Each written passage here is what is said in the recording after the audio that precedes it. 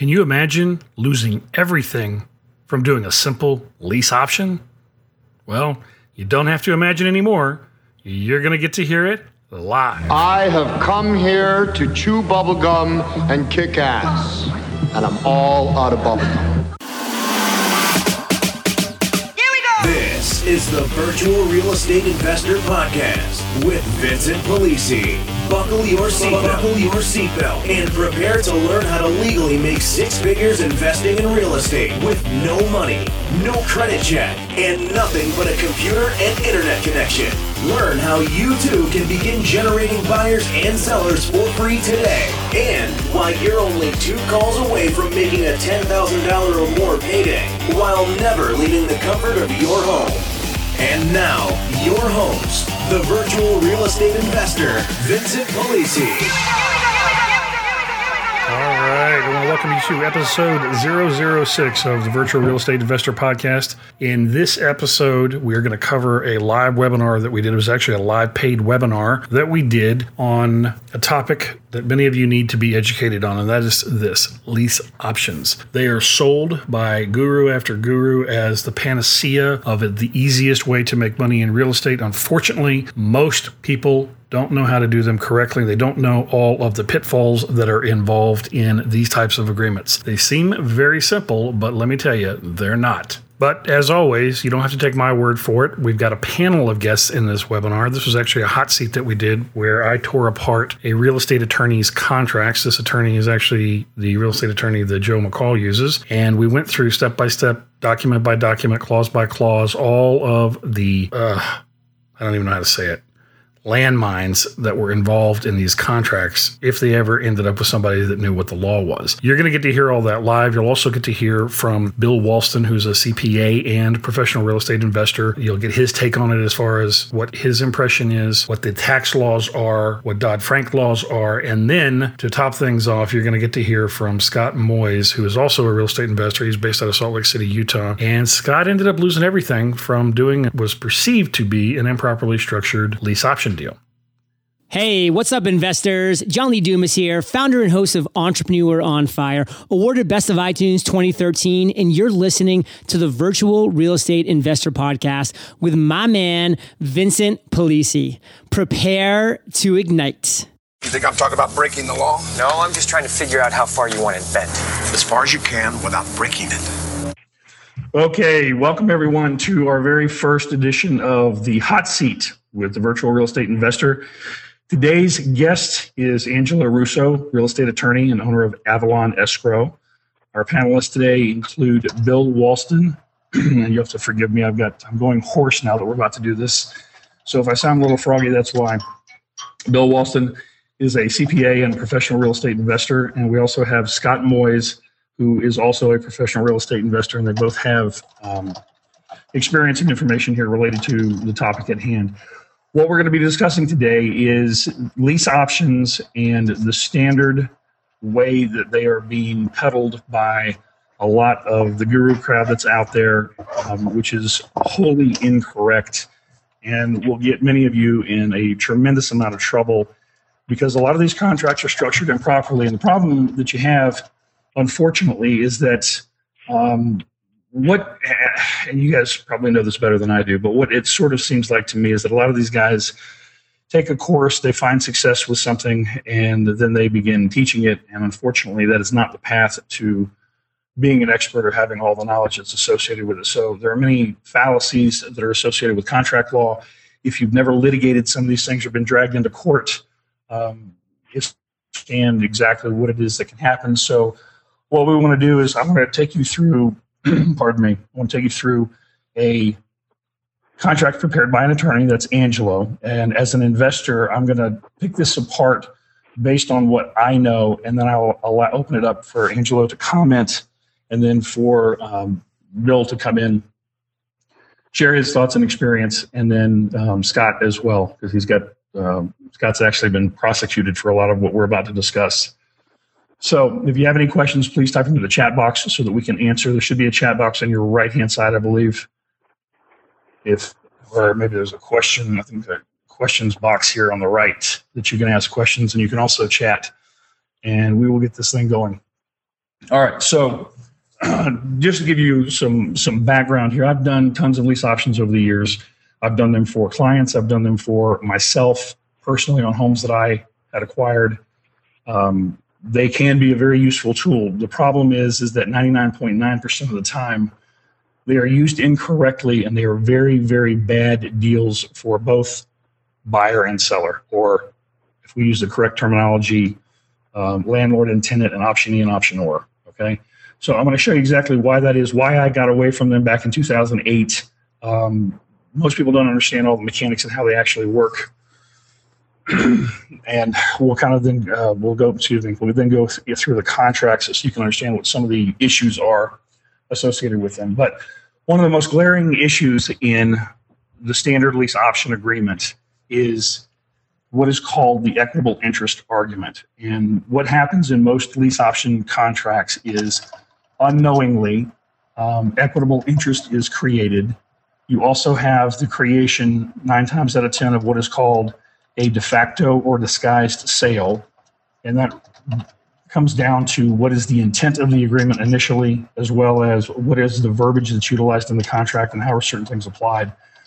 And we'll go through all these line by line so you can understand exactly how this works. Now, what happens is this, and just to give you an example, if I were to be the tenant or the optionee on the standard contract that is used and sold out there in a lot of these courses, okay, what I could do is get into the property, immediately stop paying, and when they made the effort for the dispossessory action to evict me, bring forth the equitable interest argument, okay?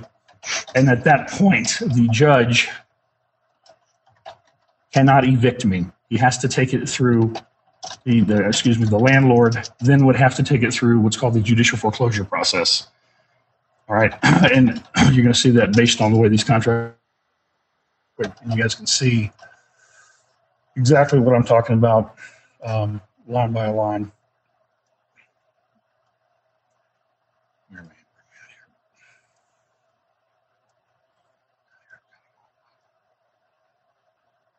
Got them up here somewhere.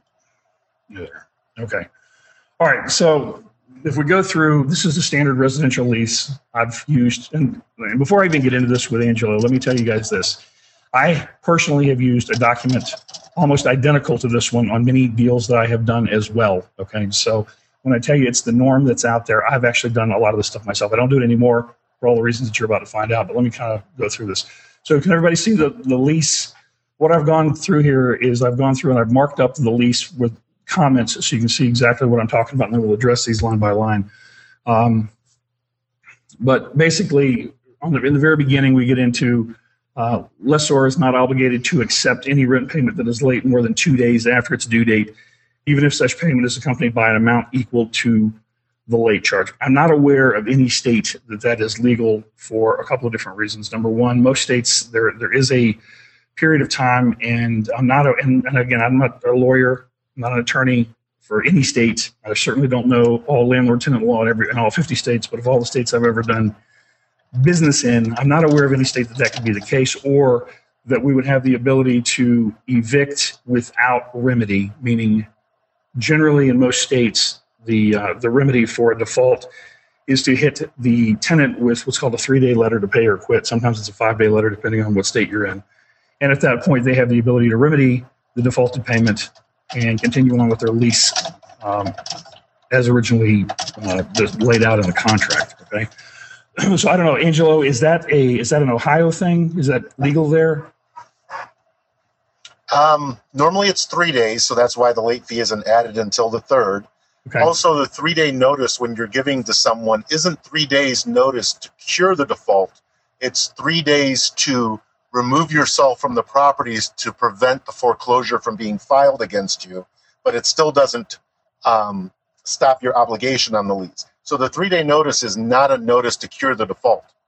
It's a 3-day notice saying that if you leave the property voluntarily, then I will not file a forcible eviction action.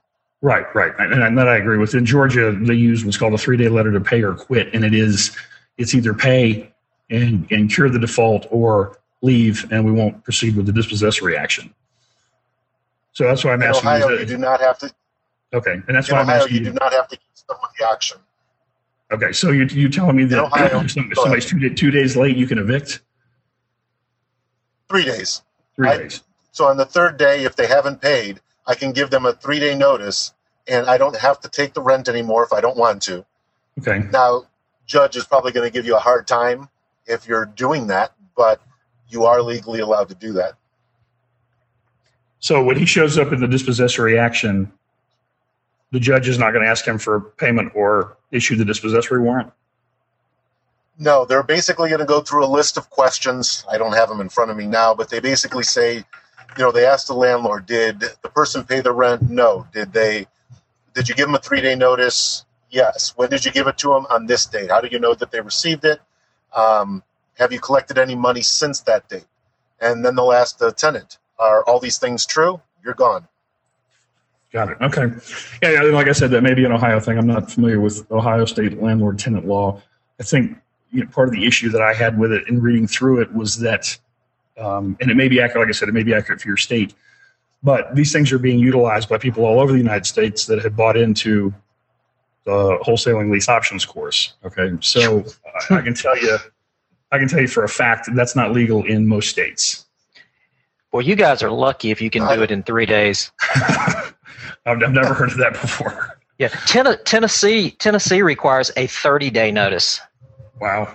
A 30-day notice, and then if they do the same thing within 6 months, then you only have to give a 14-day notice. Wow. But if you're assaulted by the tenant, you can give them a 3-day notice. That's the only time. If they've damaged your property or assaulted you or something like that, you can give a 3-day notice. But other than that, I mean, typically our notice is 30 days. Wow. How long does it take you to get a court date? Much longer than 30 days, unfortunately. But we actually do have to show that we've given a 30-day notice. And they've passed in Tennessee what they call the Uniform Residential Landlord and Tenant Act, and it's kind of crazy. It's very, very tenant friendly. Yeah, as an example, I've got investment properties in New Jersey, and they have till 5 days past the first before you can even consider a payment late. So again, this is definitely a state-by-state specific issue. Very much so. Like I indicated, if it is legal in Ohio, this document is correct as far as that's concerned. But my issue with it is it's being peddled and used in all 50 states where that is not necessarily the case. So let me move on down here. When we get a new client that signs up for Avalon, what we'll do is we'll find an attorney in that state, and we'll ask them to review our documents, and they make changes to them for that particular state. Now, I don't know every other state, and that's why we ask for that to happen. So we actually take on the burden of the cost of hiring someone in each state when we get someone in, like a new contract. So if someone came to me from South Carolina and they said, we'd like you to do a lease option over there, since I don't know my documents are valid there, we'll contact someone in South Carolina. We'll send them our documents, pay them to go over them, make any changes to make them valid in their state, and then those are the ones that we use. Well, that's a good way. And you know what, Vincent, I think that's really great. The problem that I have with a lot of these courses is people buy a course and they take that contract right out of the course and disregard any state requirements. I think at a minimum we ought to be telling people, say, you need to have these reviewed by your attorney. I can totally concur. And I know when we've done stuff on the owner finance side in Colorado, as an example, they have some very state-specific things that have to be done on a contract for deed. We're notifying the I forget what they call it, but it's the property tax magistrate, I think is what they call it, and of the change in who's going to be responsible for tax payments and that kind of thing. And if you don't do that, you don't have a valid contract at that point. So very, very important if you guys are out there, kind of flying by the seat of your pants with contracts from some course. They're not universal in every state, and they will absolutely hang you out to dry. So it's imperative to understand what it is that you're doing, and certainly, contact a real estate attorney or get a state-specific contract depending on where you're getting your contracts from. So, all right, if we go down through this, the very next thing we have in here, which we're going through. Hey, Vincent. Yeah. Let me just, if you mind, let me address something. You bring up a really good point about getting in front of these judges, and you never know what they're going to do or say, as we'll find out later when we talk about what happened to me. But you never know what they're going to do or say, and most of them, to be honest with you, a lot of them don't even know the law, and that's a big problem for the tenant, not necessarily the landlord, because unless the tenant actually brings an attorney to a court of eviction, which is very rare, and actually knows how to make their claim of equity, they'll all just be evicted. Of course, as you just heard, in some jurisdictions they're more tenant friendly, right? But unless they're able to make the proper claim, usually by an attorney, not by themselves, they're never going to get. And that's the argument that I get all the time. You know me, I make a big deal out of that. And it very rarely happens as it did to me. And that's the reason, is because they don't have the proper representation, nor can they afford it. And even if they had the proper representation, it would cost a lot for an attorney to forestall their eviction and force a foreclosure. So that's why most tenants, and I'll say 99% of them, are able to be evicted from lease options, is because not only they don't know, they don't have an attorney, and the judge doesn't know either, unless a good attorney brings it up.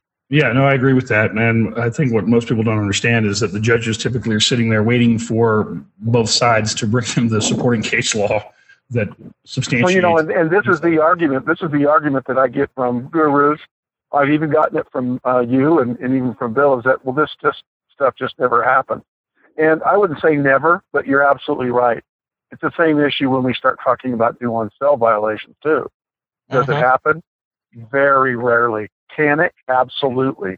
It's a violation of a contract, and if it's argued correctly, then as what happened in my case, I'm screwed. Yeah, I agree.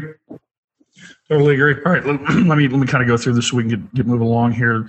I didn't understand, Angelo, I didn't understand this clause, because you've got basically two clauses that discuss assignments, subletting, et cetera, in here, but we can skip past that because it's not really what I was getting into here. The big one here, as far as I'm concerned, is the maintenance and repair aspect. Again, and this maybe it's an Ohio thing. Pardon me. I am not aware of any state anywhere that allows deferral of all maintenance and all repairs to a tenant, because that is a landlord's and or owner's responsibility. And when we start getting into the equitable interest argument and layering clauses in contracts based on the intent for the de facto or disguised sale, and I'll let Bill address this as well. The IRS, who is the ruling authority in the United States, their definition basically is if it walks like a duck and it talks like a duck, it's a duck. And so many of these lease option agreements are strictly nothing other than a de facto or disguised sale, where the initial intent is a sale. That's the purpose of the agreement. And when you layer it with, and I've done the same thing, so I'm not pointing fingers, but when you layer it with the maintenance and repair onto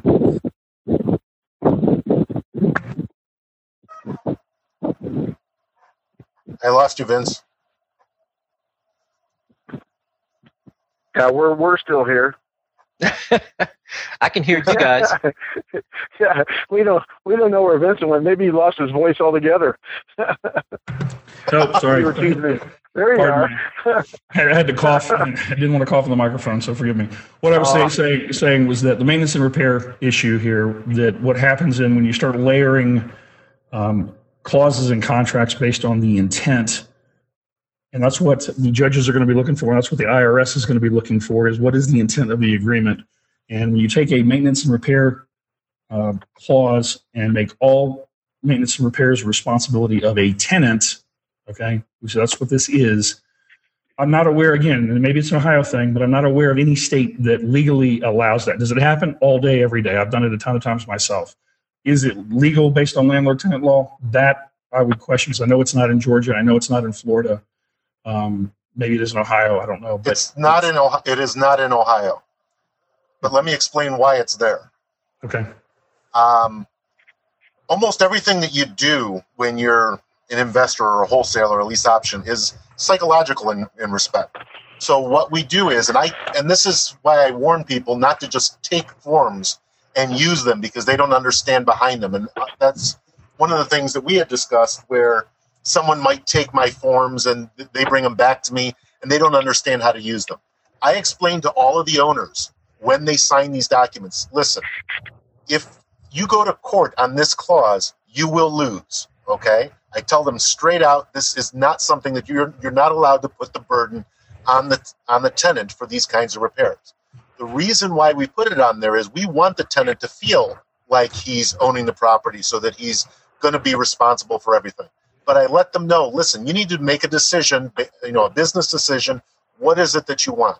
Some people put in here anything less than 500 the tenant's responsible for, anything more than 500 the landlord is, in order to try and get a halfway point, like you said, for the de facto sale, but still psychologically so that they know for any of the minor things they're taking care of. Most of the landlords that I deal with, they want the tenant to feel like they're responsible for everything and not to bother them. Now, like I said, I tell them up front, if you go to court, you will lose on this clause. We have it in there as a psychological barrier from the tenant coming back. And it comes back on a lot of these things on these documents, and I think it's exactly what Scott said, that if there's a default in these arrangements, it's generally the tenant who fails to make the payments. And if the tenant fails to make the payments and you go to court, you want to try and protect the landlord or the owner, because the tenant, if he doesn't have any money to make the payments, doesn't have money to hire an attorney, and so it's going to be a lot easier to get it done. If you're protecting the tenant too much, now all of a sudden, if there's a default in some way, the landlord owns the house. More than likely, they have a few grand to pay an attorney. So that's why we gear things more towards the landlord from a psychological standpoint, and that's why this clause is in there in that way. But I agree with you 100% that this will not be enforceable in Ohio. Yeah, I think sense. Yeah, perfect sense. Like I said, I've used the exact same clause many times for all the reasons that you just cited. The challenge is, and as Scott gets into his story, this is a big bone of contention for the equitable interest argument and the de facto sale, where a tenant can force the judicial foreclosure process if they're savvy. I've seen people get strung out literally for 18 months with a tenant in place on a deal like this, where the tenant knew exactly what the law was and what to do. And it's one of the reasons why we have in all of our contracts that they waive trial by jury, because in Georgia, as an example, believe it or not, on an eviction, they can get a trial by jury, and it takes 12 months to get that set up because it's never done, if that makes any sense. And meanwhile, the entire time they're not paying. And so we've got that. We have them waive affirmative defenses. We have them. I mean, I take them through, it's a spring-loaded bear trap to make sure that we're protected. But, the concern for me, from a seller's perspective or from a landlord's perspective, who is ultimately our client that we're going to have a relationship with, through the duration of this contract, even though you're in and out technically because of an assignment or depending on how they're structured. But if it's an assignment, then you still are married to you're still married to both people. I hate to say it. You're in and out technically legally, but you're the first person that's going to get a call in most cases when something goes upside down. So, move on. That to me was the big thing, because, like I said, the equitable interest thing and forcing the foreclosure is something that you want to avoid at all costs if possible. You got on here, and you had like these two clauses back to back. I wasn't really understanding because they're kind of redundant, but you have an inspection. It says lessor and his agents shall have the right at all reasonable times during the term of this lease and any renewal thereof to enter the demised premises for the purpose of inspecting the premises and all, and all building and improvements thereon. I'm not, again, maybe it's an Ohio thing. I'm not aware of any state where I don't have to give at least 24 and sometimes 48 hours written notice before I come in, unless it's an emergency and there's, the house is on fire, there's water coming out of the front door or something like that. Is that an Ohio deal? No, you're required to give at least 24 hours notice, but we just put it on there in case someone has an issue. We had one now, to give you an example. The person signed the lease option, they went into the house, and they didn't like the carpeting and they ripped it out. And the landlord went berserk because it was newer carpeting. They're like, what are they doing to my place?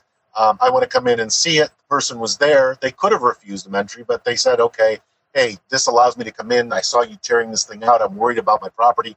It's not an emergency. There's not, a water leak or anything else.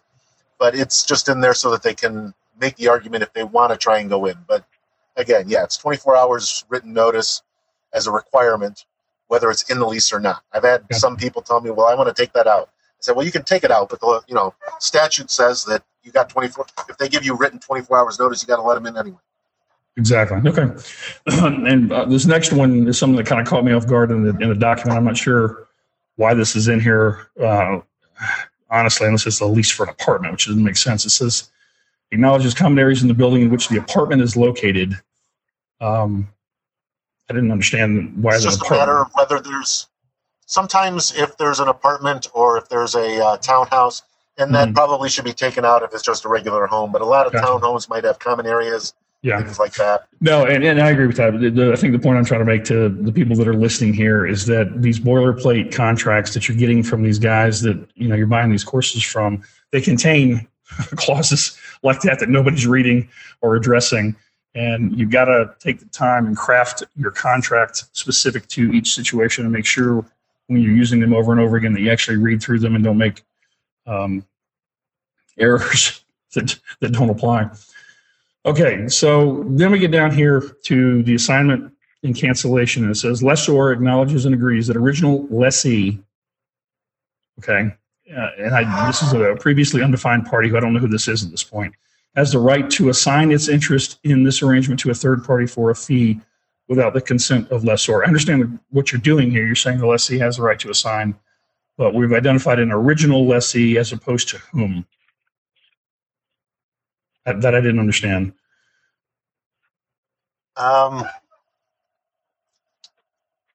It should be defined, but original lessee would be the person who actually signed this agreement the first time.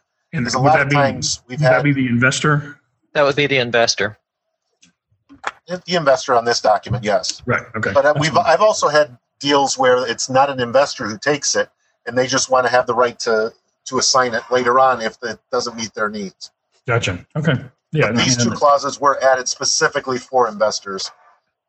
Yeah, no, it makes sense. I understood what the intent was. All right. Here's probably the biggest one, and I know Bill's going to have a field day with this one.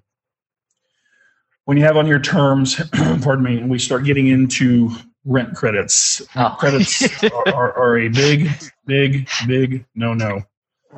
I used to do them. You used to be able to get away, back in 2007, we could get away with 100% rent credits for the first 12 months, and the bank would finance that and give them credit for it in the purchase agreement. All that changed and has continued to change since then. And if I'm not mistaken, I don't think they're crediting anything other than payments above and beyond the actual rent. But there's new loan products coming out all the time, so I don't know if anybody's actually doing these and closing these like this. Maybe they can address that. What they did in recent years, Vincent, was they would look at what fair market rent was, and anything above fair market rent they would allow. Yeah, exactly. Yeah, to the down payment. Yeah. Yep. That's what I was trying to say, I believe. Yeah. But it's that and anything paid over and above. Yes. And guys, for the people out there that are familiar with the mortgage industry, I used to be a broker years ago. We used to have what was called lease option refinance program. And you're exactly right, guys. They would take into consideration, previous to this mortgage mess, as much as 50 to 100% of the rent being credited, depending on the property value and so on. And as long as they could show it was an actual cash transaction. And then, of course, whatever their option deposit was or whatever they agreed to or gave them up front. And they used to be fairly simple. We still kind of do that today. Even FHA will allow some of that. Gotcha. Okay. From my perspective, again, playing devil's advocate, playing the tenant that's going to fight this in court, the rent credit application coming against the purchase price is, if I were to do a lease option personally, as an investor, you never, in my opinion anyway, and maybe Bill can address this, but you never ever mention the other document. They're two standalone agreements that have nothing to do with each other. If you want to stay out of hot that's water. why we separate. Right. And that's why we separated them as well. Pardon me? That's the reason why we kept them separate. A lot of people had single-page documents, and this was more because of the confusion. And I tried to point it out to the investors. The way that I like to do it is if you had a rent credit of, let's say, $200 a month, you would put that onto the option agreement that says it's $200 for the option agreement continuing each month, and $800 would be towards the lease. But it got too confusing for people on how that worked, that they're like, just put it as a rent credit. We understand the risks, and we'll move forward. Yeah, from my perspective, though, now that you're applying principal balance reduction, which is what you're doing, principal balance reduction is for a sale. Exactly. So we understand the intent here is not truly a lease option. It really is to create a sale. But and I'll let Bill get into that here in a second. All right. So moving along, we go to the option to purchase real estate. Forgive me, Angelo. I don't know. This is a big pet peeve of mine. Is when we have titles that do not belong in contracts. It drives me insane. On an option agreement, from my understanding, and I'm not an attorney, it's option E and option or. I don't know. I don't know where purchaser and seller come in, because there is no purchaser because he has an option to purchase. He's not buying. He's not agreeing to buy. He has an option to do that. Seller I could get along with because he is in fact the seller, but he's not really the seller for the term of this agreement. But beyond that, if we move on down, you have purchase price. Generally, I would have that defined as an option strike price, not as a purchase price. Purchase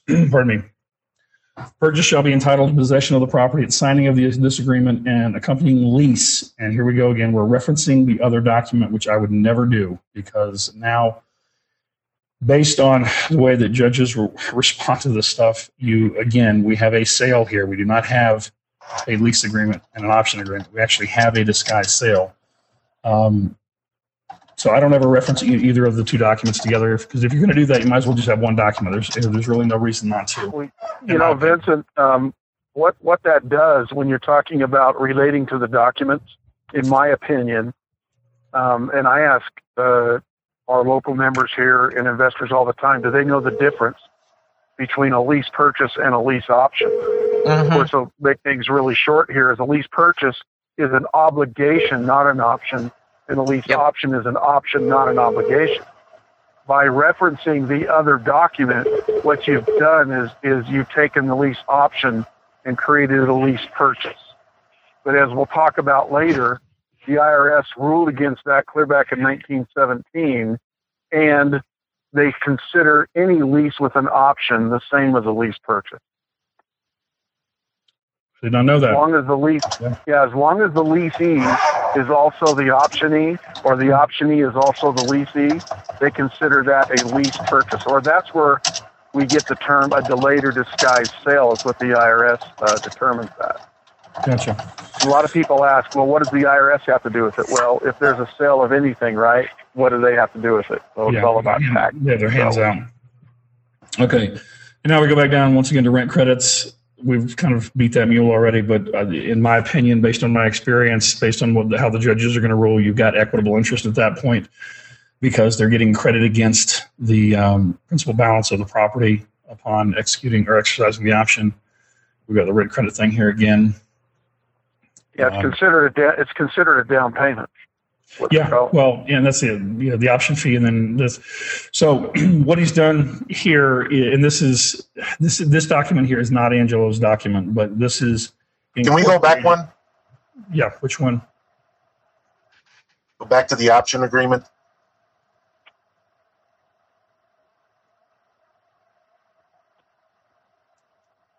The automatic termination clause that you said won't fly. Mm-hmm. Oh, sorry. Did I blow past that? Where did it go? I agree with you that it probably won't, but when you go to sell it to somebody else, you want to be able to give something to the title company to clear it off. And even though by law it might not work, it's enough to get through the underwriters in order for you to sell it to somebody else. Run that by me one more time. The automatic termination clause in the option, if you can show that you evicted someone and now you're going to sell the property to somebody else, and you need a title company to do the work, they're going to say, hey, this option was recorded. When you can show them that this had the automatic termination language in there, as well as a copy of the eviction to show they're no longer in possession, they'll clear it so that you're able to sell it to somebody else from that cloud on title. Okay, so what you're referring to, if I'm understanding you correctly, is that this has nothing to do with the dispossessory action and everything to do with assuming that the dispossessory action went through because he didn't appear or didn't know what to argue, and you've got an option or a memorandum of option recorded in the courthouse that you now have a cloud on title that you're trying to remove. Is that what you're saying? Correct. Okay. All right. We're arguing two different sides of this. What I was saying is if I brought this up in court with the judge as the tenant, I'm not aware of any scenario where they're going to revoke the rights of the optionee because of a defaulted lease, which has nothing technically to do with it, unless we're joining the documents and creating the equitable interest once again with the lease option. So that was my point, and I understand what you're saying. In our agreements when we did the lease option deal, we had a strict prohibition against any memorandums being recorded for that exact purpose. So it's smart that you've got that in there. Okay, this other document, pardon me. Now, this is not Angelo's document, so he doesn't have to comment on this at all, but it is being packaged in with his documents and sold, and I'm assuming being utilized by people. And once again, this was actually, if this copyright is accurate, it's by Claude Diamond. And on one form here, you have a residential lease and you have an option to purchase all on one document. Option consideration. I don't know if this just isn't filled in or what, if with the rent credit, maybe he's doing 0 rent credits. And if that's the case, I'm not even sure why they would even list it on there. But again, you've enjoined the documents here. You've given constructive notice of enjoining the documents here, which I wouldn't do, and I wouldn't want to have this brought up in court if I was the investor personally, or the landlord or seller of the property strictly because of that. Okay, now we get over to the assignment, pardon me. And so I assume what they're doing here is the investor is signing as the tenant and lessee on the original document with an ability and right to assign. He then assigns that for a fee, which would technically be an assignment fee, not an option fee, because the option fee would be paid in his option up front. And he would be assigning that contract then to the end tenant and optionee. And this document then references option payments, which I didn't understand because it seems like that the option would have already been paid and transpired at that point because it was $10 in the other agreement. And then it didn't address the assignment fee. Pardon me? There are other agreements when the option fee isn't paid in full up front, and let's say the seller or the optionor is asking for $100 a month on top of the lease payments. So it isn't the fact that the $10 is the sole payment each time. Gotcha. No, I understand. And we're dealing in generalizations here in many cases because we're using a sample document, not something that's actually specifically been created for a transaction. But all right, let's get through that. Now, what I did this morning was, and this is, we're going to lead into the experience that Bill has as a CPA, and then the experience that Scott went through was, quite frankly, I could not remember what the IRS regulation was, the actual number, so I could pull it up for you guys for equitable interest in de facto and disguised sale. So I did a Google search real quick, and I went through about, 6 or 7 websites, and I finally came along one that had the information that I was looking for.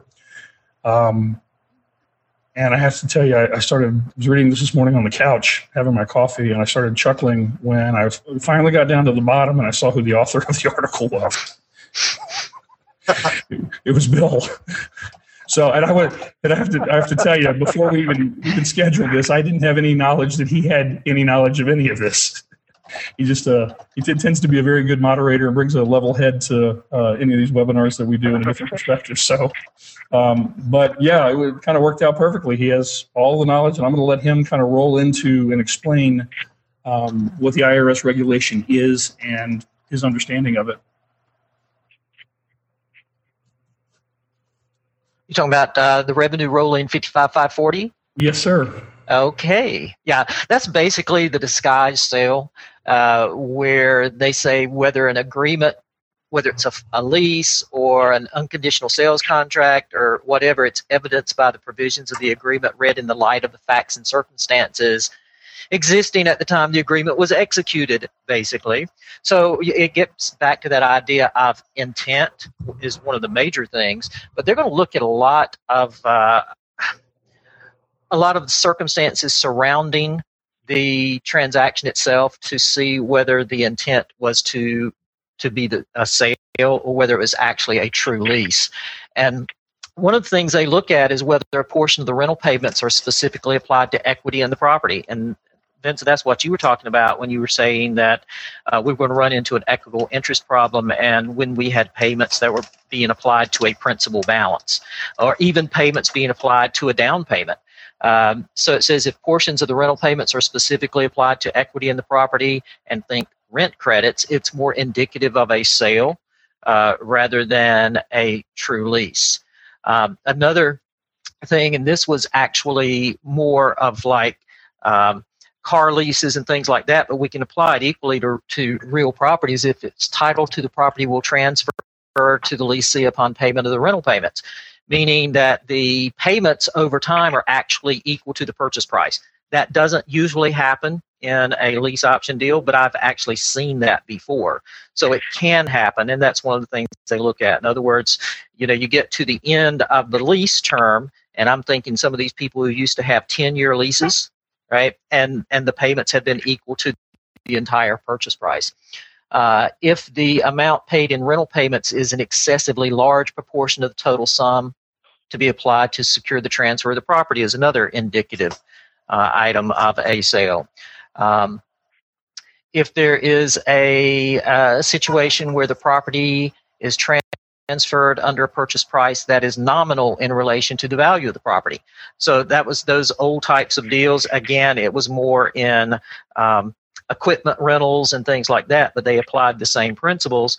It used to be where you paid over a period of time, like 5 years, and then you paid $1 at the end of the lease term, and it was yours. It was more like a rent-to-own type deal.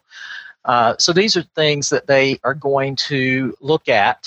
One of the major ones I almost forgot was the lease requires the leasee or the buyer to make substantial improvements to the property. That's directly out of the revenue ruling. So that's why we were getting back to the transfer. Angelo, even if it's just a psychological thing, I think that may be why Vincent brought it up. Because if you're trying to transfer all the substantial repairs and maintenance over to the buyer, then it's going to be more indicative of a sale and not of a true lease and option. Yeah, let me jump in for a second here, real quick, sure. Bill. So this makes sense because the contracts that we use now are in compliance with the IRS's installment sales contract guidelines, and right. For a contract for deed to be classified under IRS ruling as a bona fide sale, where the buyer can then legally deduct the monthly payment that they're making, or the portion right. thereof that's interest and taxes, they have to do and assume all of the liability and responsibility of a homeowner. In Correct. This case, so they have to take over maintenance right. repairs, yeah. Exactly. Insurance, everything. And so that to me is when I saw that, that really stands out as, okay, well, this is their definition of what a sale is, and these are the requirements that we have to have for them to get the tax deduction, then it certainly would apply. And if we're doing the same exact thing in a lease, how is that not construed as not a sale? Right. And so that's why we say you can't transfer the substantial repairs and maintenance. So, what we were telling our folks now to look at is to make sure that you don't have rents that are way over fair market value. And some of the people who were teaching lease option deals would say, oh, you rent if you're doing a lease option, right? So they would bump the market rent up several $100s and say it's okay because it's going to apply to the purchase price. We can't do that if you want to make sure that you're not going to look like a disguised sale, because that's one of the first things they'll look for, is to whether the rent that you're charging is at fair market value. Another thing I say is no rent credits.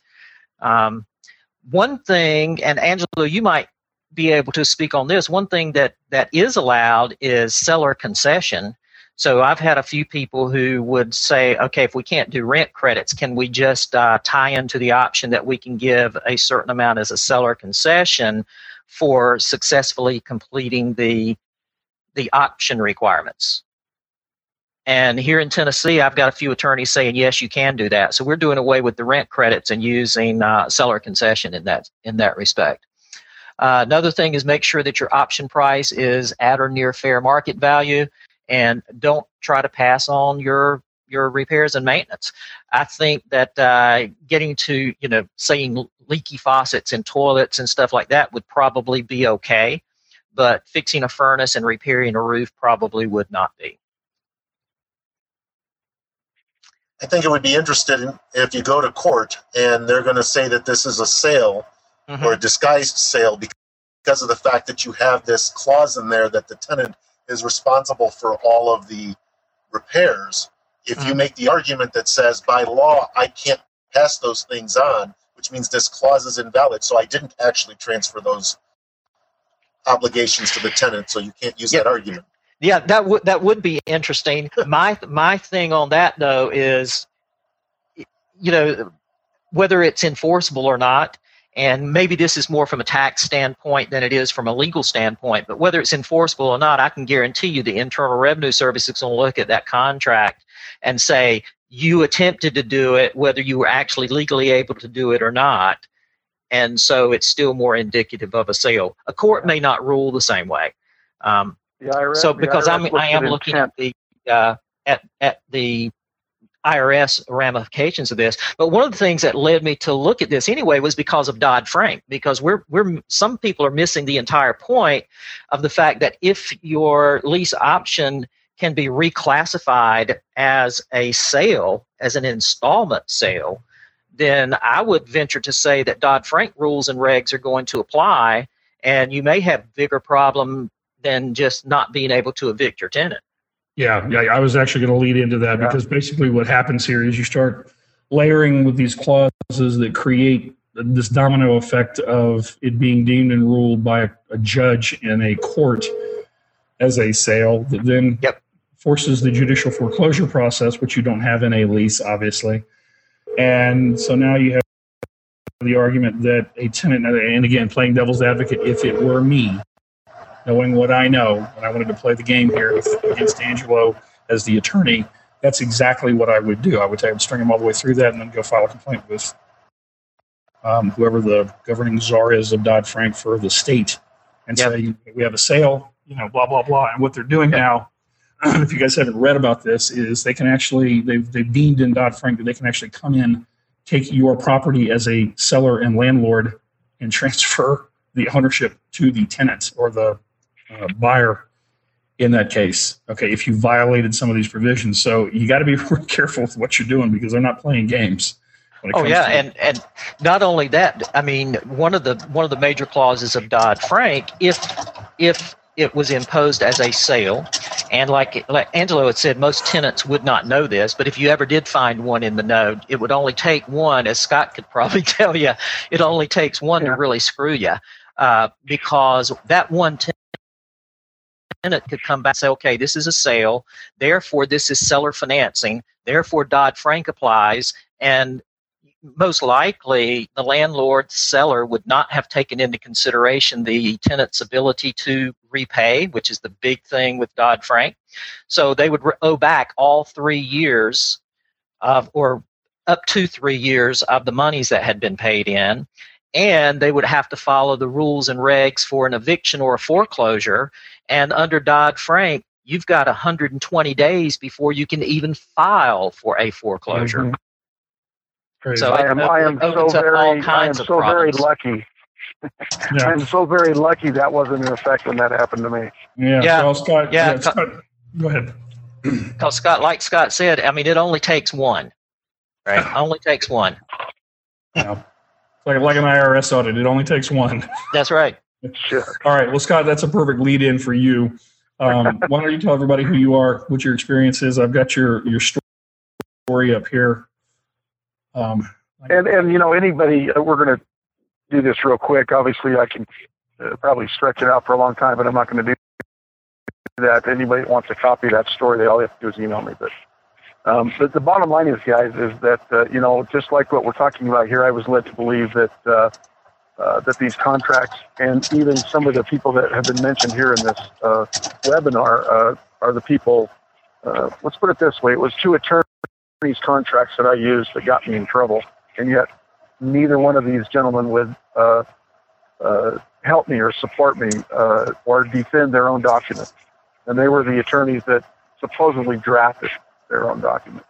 So, but the bottom line is I found out real quick that, when I had a tenant that didn't pay or couldn't pay, that the state, because of certain reasons, stepped in and helped defend this young lady that I was trying to evict, that I actually was trying to help because her husband left her. Long story, won't go into it. But when we ended up getting into court, they brought in an attorney to help her that, as a law student, fourth year, sixth year law student, whatever, decided who was an excellent researcher, found, and I'm not in Utah, but she found that this obscure, I don't want to say obscure, it was obscure to me, but not to Arizona. She found law in Arizona, case law in Arizona, and legislation that was used against me in my state. And I get asked all the time, well, how in the world can they use Arizona law against you in Utah? Well, it's called case precedent. It happens all the time across the country. And it only makes sense. And what they got me on, I'll tell you these things. They got me on, and I'll say they get me, just lack of a better term. But what I got prosecuted on, or not necessarily prosecuted, but what I got sued on, is there's 5 basic rules that the legislators in Arizona created that would determine if your transaction is a delayed or disguised or a sale. And what's really interesting is years before this ever happened to me, I actually knew and did business with and had done business with the guy that eventually became the judge, the guy that actually helped draft the legislation in Arizona that nailed me in Utah. And so also in my story, I have actually a transcript of my personal conversation with Judge Pierce, Lester Pierce in Arizona, and you can read that too. But the bottom line is, here's the 5 things, and if you think about this, guys, it only makes sense. And the Arizona legislation, by the way, guys, is the underpinning of all the lease option or anti-lease option or predatory lease option law that was passed back in September of 2009 for Texas. There's one in Cincinnati that they actually call the anti-predatory lease option law. And of course, Ohio, sticks their nose into things all the time and has specific legislation that they just posted, matter of fact, on Facebook for all investors to know and to scare the crap out of. It has no teeth, by the way. But here's these 5 things. And now think about this. All the lease option courses or all the lease option gurus or all the seminars you've ever been to, you think about these 5 things and what they've told you about these. Number 1, here's the things you can't do. Now, they're not criminal. It's just if you violate any one of these things, and actually there's 6, but if you violate any one of these things, your transaction can and will be deemed a sale. Now, being deemed a sale is exactly what Vincent's been talking about, is that it brings up that claim of equitable interest, which is what happened to me. So number 1 is this, and I know these sound ridiculous. You cannot predetermine a purchase price. Because if you name a purchase price, isn't that a sale? Isn't that what you're agreeing to? That's what they're saying. Number 2, you cannot collect more than 1.5 times the normal monthly payment up front as an option deposit. Number 3, you can't credit any part of an option deposit or any part of the rent towards a future purchase. We've kind of already gone over that, right? To do any maintenance. Now, they didn't define any, but I agree with what Bill was saying, is that, heck, if you make them fix their leaky toilet, that's one thing, but the roof's another, right? So they're saying you can't, in other words, they can't, as Vincent said earlier, they can't act like a duck and walk like a duck, or they're a duck. Okay. And what's interesting is number 5 is based on the ruling in 1917. It's McClellan versus something I can't remember right now. It's in the story that the IRS ruled that a lease option is not a lease with option at all. It's a delayed or disguised sale. It doesn't matter if you have one document that's a lease purchase or called a lease purchase, and it doesn't matter if you separate the two documents. It doesn't even matter if you refer them to each other or not, as Vincent was talking about earlier. As long as the leasee is the optionee, and the optionee is also the leasee, you've got a delayed or disguised sale in the eyes of the law. And if you do any one of those 5 things, not just in Arizona, and if a smart attorney somewhere else can get a hold of this and find case precedent, they can use it against you. And if they make a great argument, as what happened to me, we ended up going out and settling out in the hallway, and I lost everything because of one person that I tried to help. Now, there's a 6th one. It's an IRS thing, and previous to 1982, it was really a much bigger deal. The IRS says that any lease of longer than 3 years, even if it doesn't include an option to purchase, can be deemed a sale in their eyes. Now, Bill, you may know more about that. I think that's changed a little bit since. Yeah. But previous to 1982, of course, that's during St. Germain, that's what they could rule, and they did quite often to collect taxes. So those are the 5 things that nailed me, guys, in my state, based on another state's laws. And I know that's what they used again as an underpinning in Texas and Ohio. I think some areas in Florida. And in other words, guys, if it hurts when you do that, don't do that, right? That's what this webinar is all about.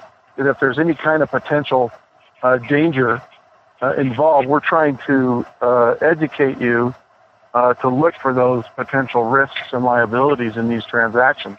And not just lease options.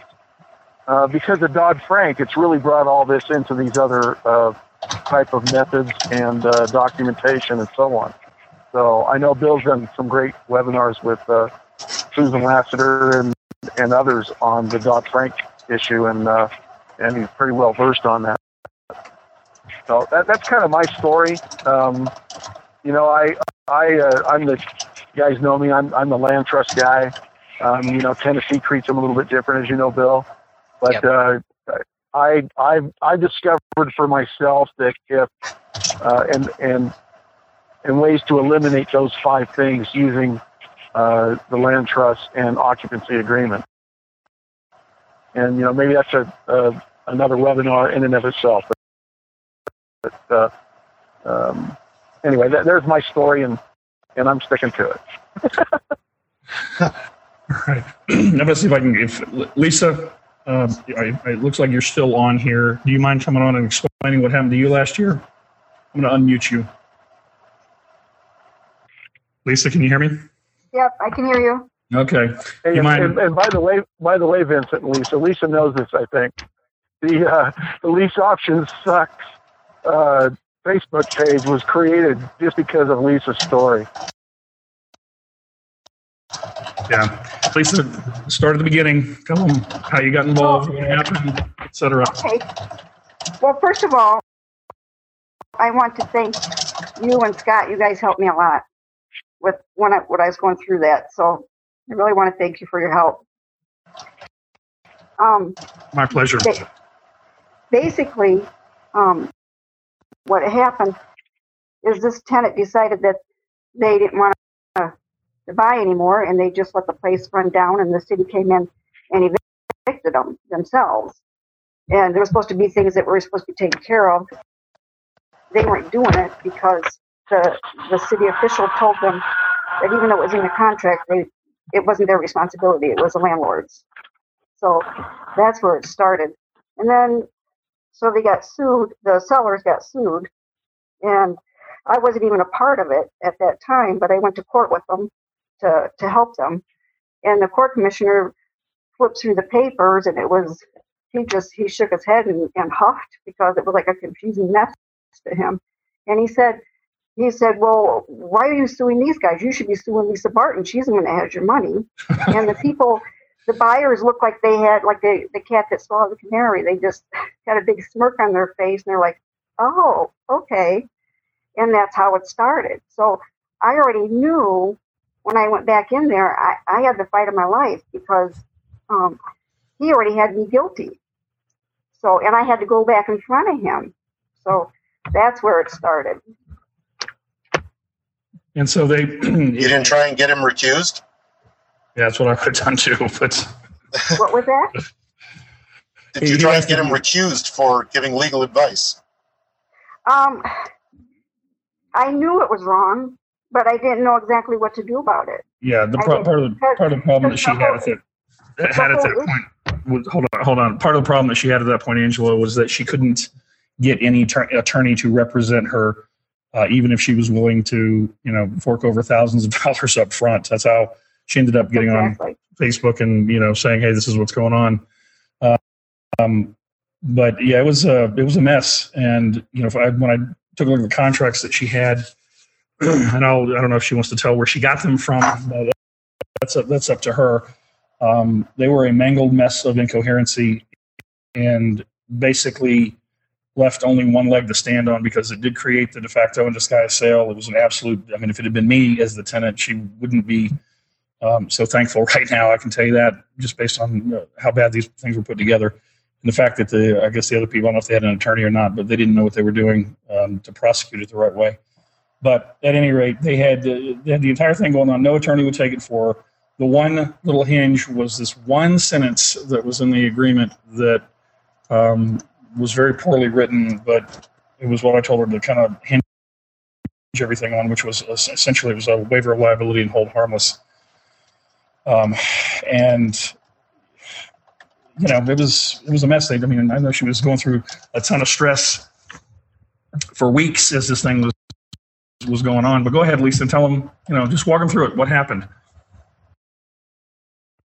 Well, I was on it, and I'll say it was Joe McCall's website, and so I put a post on there, and it just got a lot of attention. People were asking questions, and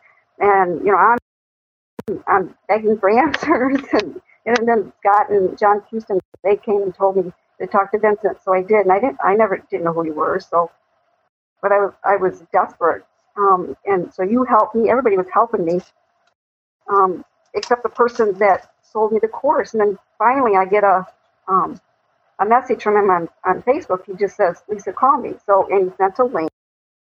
So I had to go to his calendar, and his only available spot was a week from then, and that was the week of court. I'm like, oh my God, this was just crazy. So I put it in there. I was supposed to have 15 minutes, but he was late. Got on there, gave me 5 minutes, and just kept saying, well, what is it? What's the problem? What is it? He kept interrupting me and saying, the contracts are good. They speak for themselves. And I said, that's not the point. I went to the commissioner. He didn't like the contract. And he's already got me guilty. And he goes, Lisa, don't lose sleep. You're going to be fine. Don't lose any sleep over this. And that was it. He had to go because he had another person. I'm like, okay, that didn't help me at all. So I had to focus on the contracts. I looked up Wisconsin law, and I had to focus on it. I had to figure out the points in the contract that were going to help me. And one of them was because I used to be a realtor, and I know that anytime you change anything, you have them sign it or initial it and date it. So in the bold letters where it said that they would lose their option fee, I had them initial it, and that really helped a lot because I pointed that out in court to show the judge that they knew that they were going to lose their fee. So that helped a lot. For the attorney that you were saying, Vincent, we tried calling a bunch of attorneys, and one of them said that Wisconsin is pro-consumer, and then the other one we actually visited with, and he looked at the contract and he goes, well, this isn't Wisconsin contracts. And I'm like, well, not all contracts can be Wisconsin. I mean, there's all kinds of contracts. So it just takes two parties to agree, sign, and money to exchange hands. And he said, well, true, but you're not going to win. And So I put up an argument with him because we really wanted an attorney to represent us in Wisconsin. So because I knew this commissioner was, like I said, he already had no guilty. So he wouldn't take the case. And so as we were leaving, the last thing he said to us, he goes, "Well, I'm sorry you guys are going through this, but you're going to lose." And I'm like, "Great." It's just, I had no place to turn. I just was fighting for this because the contracts were confusing to them. It was confusing to me. I was looking for somebody to help me explain to me exactly how I could understand, because I had to understand them before I could fight, the court system with them. Yeah, so. let me stop you right there for a second. And therein lies the problem. Okay, that is the problem with these courses. Okay, they're providing contracts, they're dispensing legal advice without being an attorney, and then you end up as the student, the investor, you end up getting sued, and you don't even understand the contract yourself because it's never been explained. Mm-hmm. And this is one of the reasons. This is not to pat myself on the back, but this is one of the reasons why I handle all the contracts. Contracts go out in my company name for any people that are working with me, so that if anything does come up, it's not coming back on them. It's coming directly back on me at that point, or my company at that point, because I do know how to handle it, and it acts as a barrier and a shield against exactly what you went through. Okay, now that doesn't mean they can't attach and try to enjoin you in the suit as well, but you would not even be a named party on any agreement with a prospective buyer or tenant optionee, or depending on what type of transaction we're doing. You as the student wouldn't even be on there because you're not qualified in most cases. You haven't been trained on contract law. You haven't been, and you guys, I'm assuming, I don't know if this is the case or not, but I assume you prepared the contract. Is that right? I mean, you were given the documents and they're like, you filled in the blanks or forms or whatever. Are you talking about me? Yes. Yeah. Yes, I did. Okay. I filled them in, but I went on the website, where they had all the samples and everything, and I followed it, and whether I knew what I was doing, I did exactly what they did. So I put it in there, and I read it to try to understand. Like I said, I was a realtor, so I kind of understand contracts, but It was even confusing for me. So what I ended up doing, because I didn't want it to be confusing in court, I did a flow chart. And Bill Rafter's the one, he suggested do a flow chart. So I'm like, okay. So I took that idea and I went through the contracts and pieced it together exactly how it all happened. And so I had big boxes, just like like they were a kindergartner I was talking to. I wanted to make sure I had big boxes, showed exactly how it happened. And it turned out that he was impressed by by how I had it all laid out, and he ruled in my favor. So I was extremely happy, except then they have a right to go in front of the judge.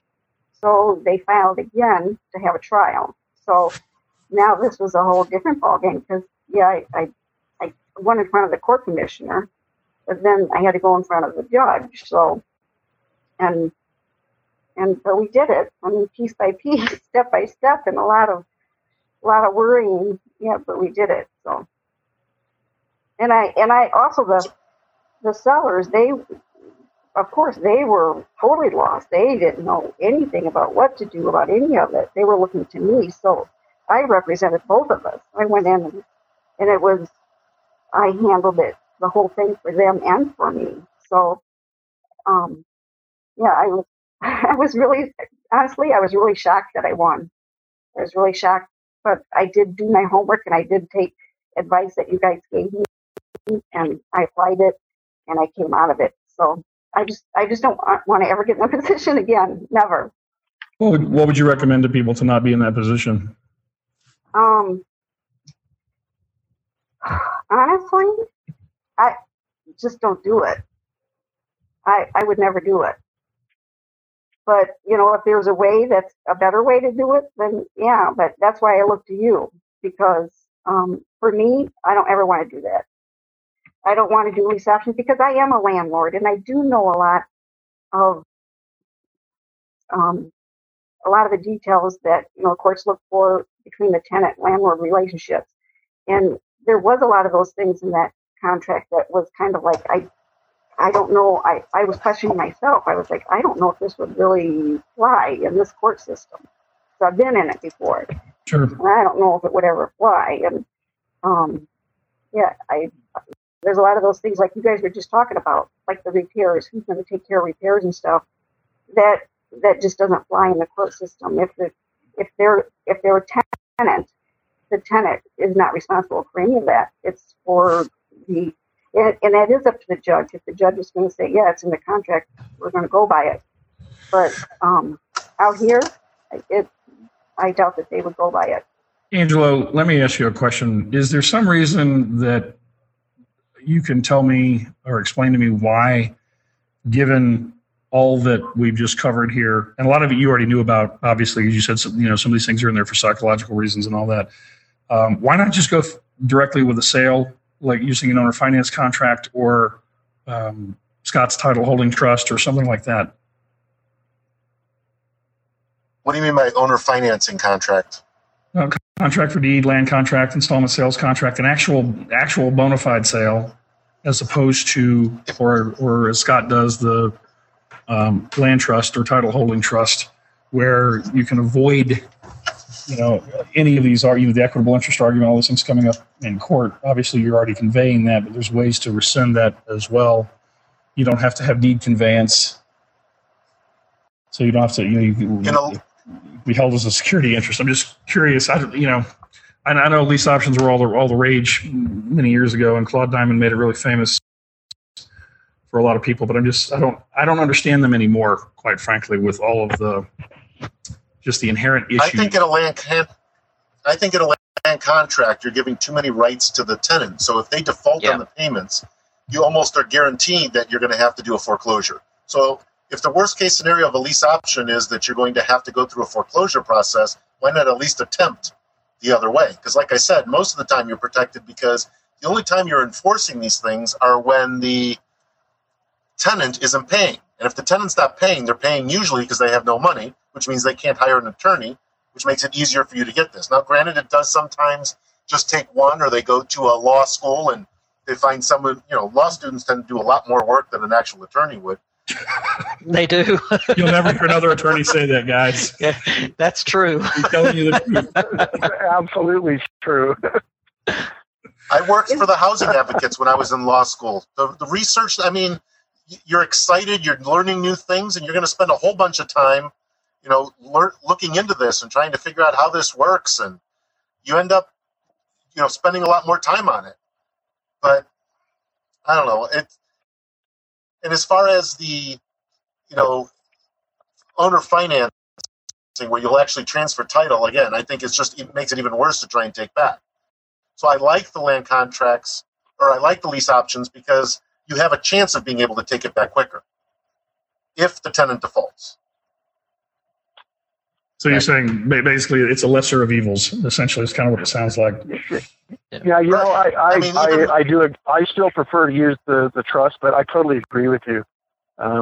I think that is probably the lesser of the evils, even as evil as that is. Right. So, but most of the people just don't. Even the people that sell the stuff really don't understand what the ramifications and the dangers and liabilities are of those contracts. So it kind of sneaks up on them.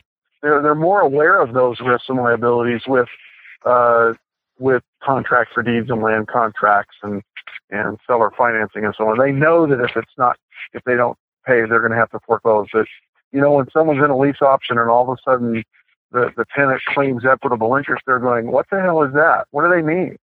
And they're totally lost, and they don't have the money to fight it either. And so, if the tenant brings up any kind of a decent argument or gets an attorney, they're screwed. I have something to add. I think a lot of it depends on the tenant's mind frame. If they're in a buyer's mind frame, I think it's going to go smoother. But if you've got a tenant mind frame, they're not wanting to take responsibility for anything. They're blaming the owner for everything. I agree with that for sure. Yeah, that's true. When we look at people to put in our properties, I talk to the sellers. Ask me, well, who are you putting in here? Of course, that's a common question. And my answer is always, what I'm not going to put in here is renter mentality people. Right. And we have a process we go through. I really like to put people in my properties that have been homeowners before, or were just recently foreclosed or bankrupt. These people understand the emotional and financial responsibilities of homeownership. And just because someone was foreclosed or had to file bankruptcy, you got to listen to what their situation is, because they're not. You can't just classify them as deadbeat because they had to do that or something happened to them. You really need to look at their story, and I would highly recommend that in whatever transactions you do, really try to deal with people that are homeowner mentality people. And a lot of times, if I ever do open houses, I have 2 or 3 couples come at the same time, and I've literally had people fighting on the front yard of a house for the house because they were homeowner mentality people, and the ladies, it was 2 ladies, matter of fact, said, "No, I want this house." And she says, "No, you didn't, and I want this house." And now those are homeowner mentality people. Those are people that really want this house, right? So you got to really be careful. Everybody knows that, who you put in, but I look for that homeowner mentality. Yeah, and I agree with you on that. And that's one of the reasons why we set our minimum price point at $300,000 and our minimum payment point at $2,000 a month. Because, from my perspective, what I want is 6-figure income households, and I want somebody that has been a homeowner previously because they understand what the game is going in. There's some reason they don't qualify today. And so they're thankful and grateful for the opportunity to actually technically legally be able to own a home, and take the tax deductions and all those things. But when you're dealing with renters, or that's the thing I didn't like about the lease option deal. That's why we shifted away from it years ago.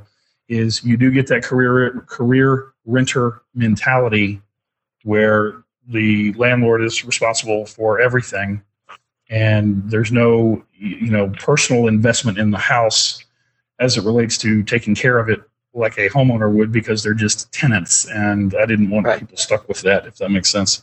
Right. So, a lot of things, a lot to happen. Pardon me. On the lower end, when you're dealing with the first-time homebuyer crowd and all that, that's where I think you have a lot more of these type problems than you do. Lisa, what was the price point or payment of that property? It was $98,000.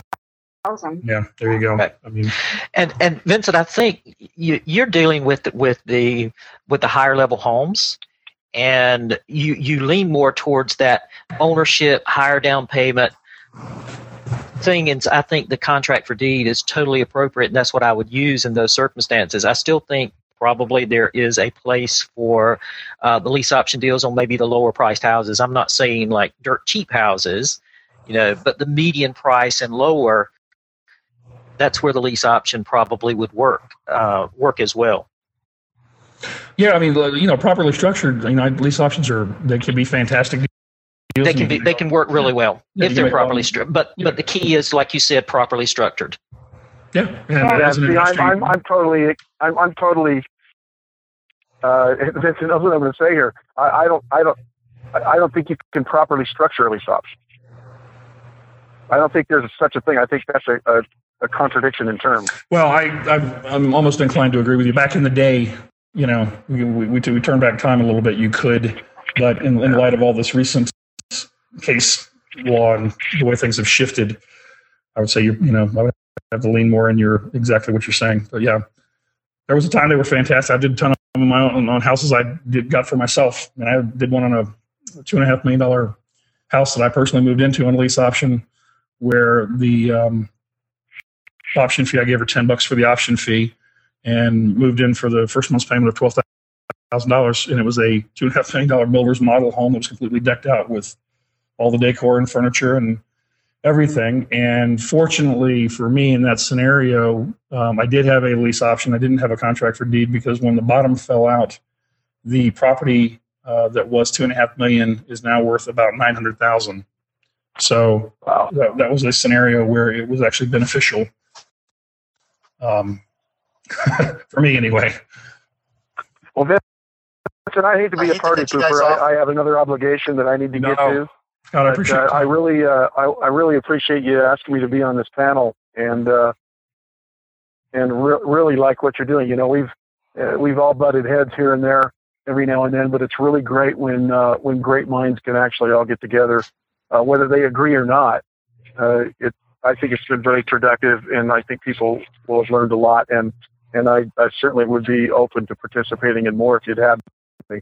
Hey, listen, I appreciate that. Really want to thank you. No, my pleasure. All right, guys. Hey, thanks. I'm gonna take off now, but I'm sure everybody else will stick around and ask some questions of these knowledgeable guys. So, all right, appreciate y'all. Thanks, guys. Talk to you later. Well, yep. Unless anybody has, I think we've answered. We have questions here. Vince, I'm going to have to call in. I've got to disconnect from on here, so I'll call in on the phone line. No worries.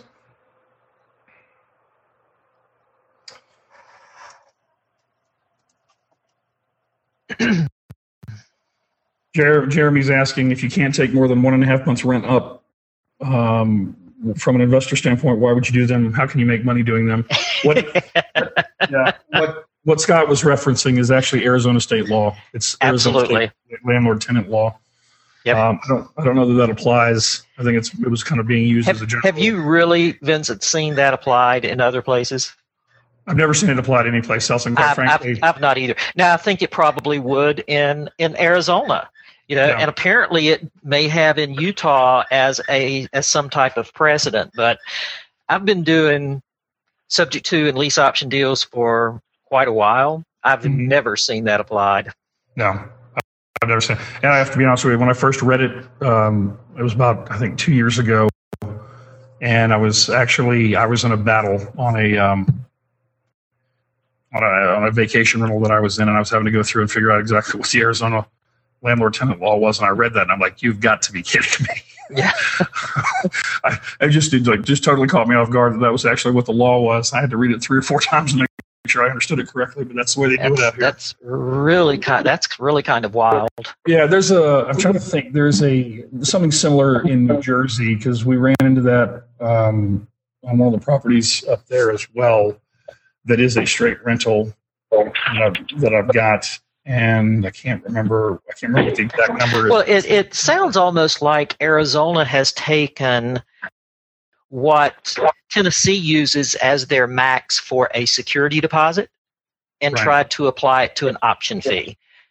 Because that is the law in Tennessee, or it was at one time, and I think it still is that you can take no more than 1.5 times the rent for a security deposit. Right. Yeah, I think that's correct as well for New Jersey. Something similar to that.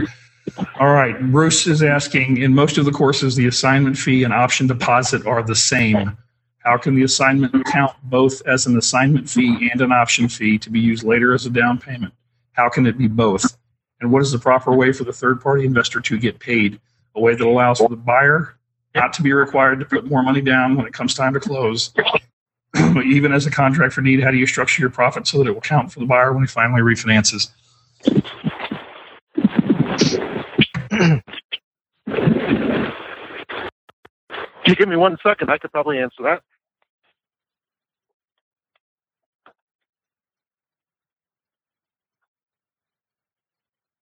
You guys still there?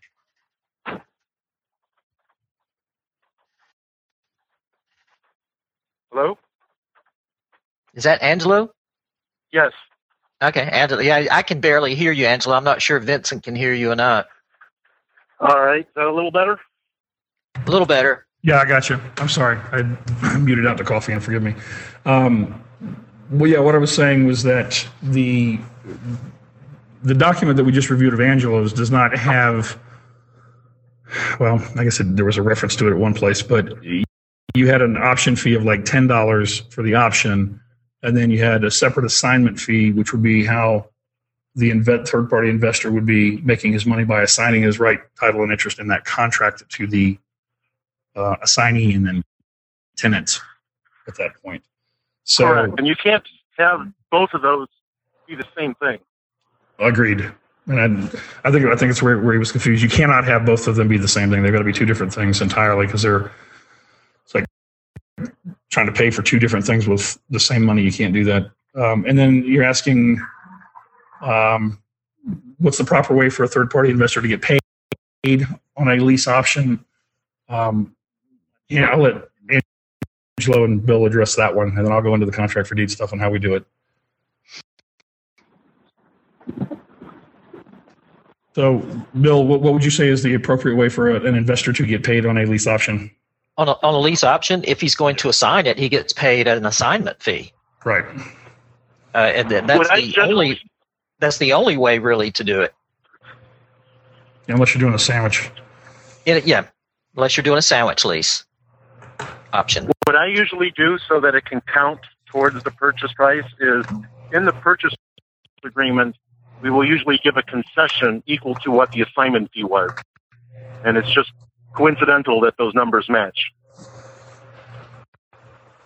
Gotcha.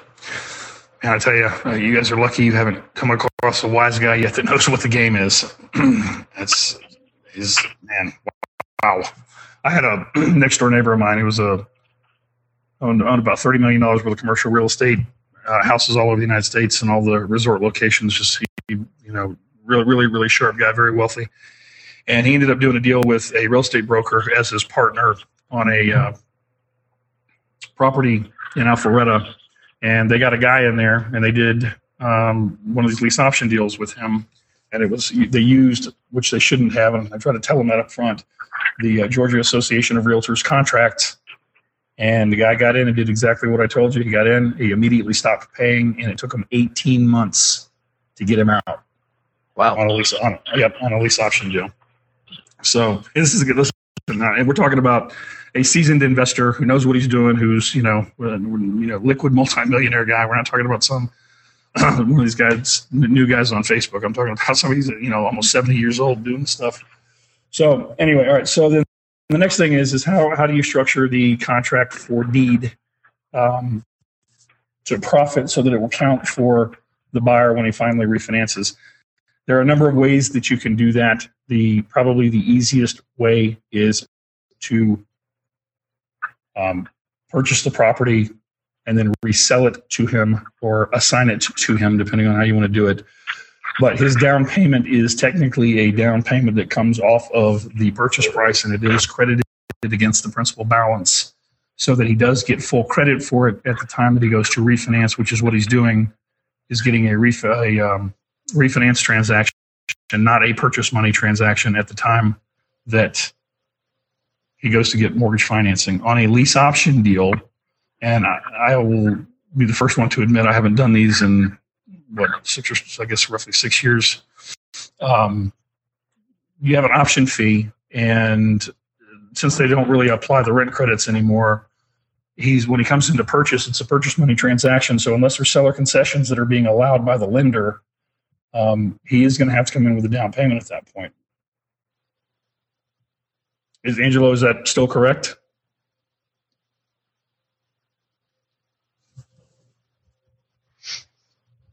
We lose him?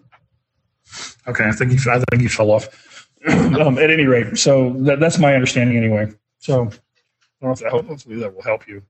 Yeah, that Vincent too varies sometimes from lender to lender, but is essentially correct. I've found some lenders that will still allow the option fee if you can show that it was paid and have the paper trail. They'll still allow it to be applied to a down payment, but there are some lenders who will not. And I've actually found that to be the case for the last several years, not just recently. But I'd say even 10 years back, it would vary from lender to lender. Yeah, I'm not aware of anybody. Yeah, so one thing I've told that I never do, and I teach my consulting students never to do, is never to try to guarantee that option fee is going to be applied to the down payment. It can be applied to the purchase price, but it may not be applied to the down payment. It depends on the lender. Right. So applied to the purchase prices would then be a seller concession against principal balance, but it does not impact the down payment requirement. And correct. More than likely, depending on how they structure it, may or may not apply towards closing costs and prepaid items. Right. It probably is a straight principal balance reduction. All right, guys, unless anybody else has any other questions, I hope that was helpful for you. That is a clinic on why I don't do lease options, and you get to hear it from Scott, who lived it himself and was prosecuted for it. You get to hear it from Bill with the IRS.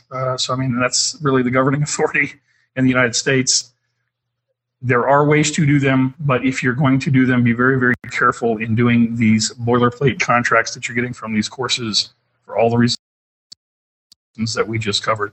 In my opinion, there are better ways to do it, which is one of the reasons why we use a contract for deed. So, I mean, why risk a disguised sale when everybody knows what the intent is right from the very beginning, and just go ahead and sell the property at that point and put protections in place, ideally, so you can protect yourself from the judicial foreclosure process, which is what we do.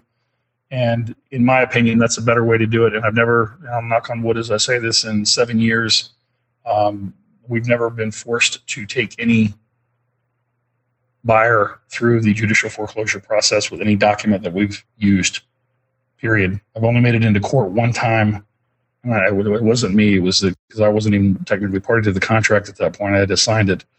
But we've had one landlord make it into court, and because of the contracts that we used, and this was actually on a lease option, not on a contract for deed. This is back in 2008, I believe. And because of the language that we had in the contracts, as I indicated earlier, where they're waiving rights to jury trial, waiving rights to affirmative defenses, waiving equitable interest, all that stuff, we were able to get the landlord in and out, and the dispossessory action issued, without any further delay. And the judge actually said to the tenant that he agreed with him that the contract was extremely egregious in favor of the landlord, which it was, but the fact remained that he had signed it and agreed to it. He had an opportunity to have it reviewed by an attorney before doing so. And he swung the gavel. Yeah, swung the gavel, and that was it. So anyway, I hope you guys are taking this stuff seriously. This is a serious business. This is not a hobby.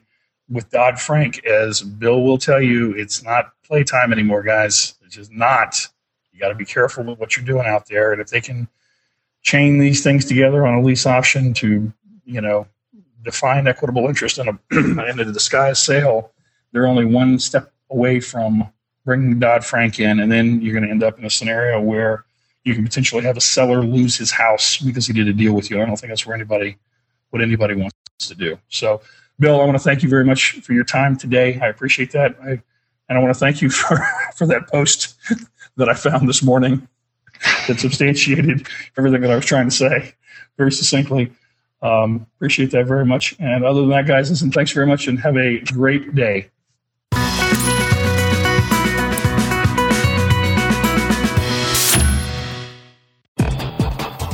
Thank you for listening to the Virtual Real Estate Investor Podcast with Vincent Polisi. If you found any value in this podcast, please use our Give to Get method and take a moment to give us a 5-star rating in iTunes and your favorite podcast service so we can keep giving you excellent episodes of real content you can use to profit today.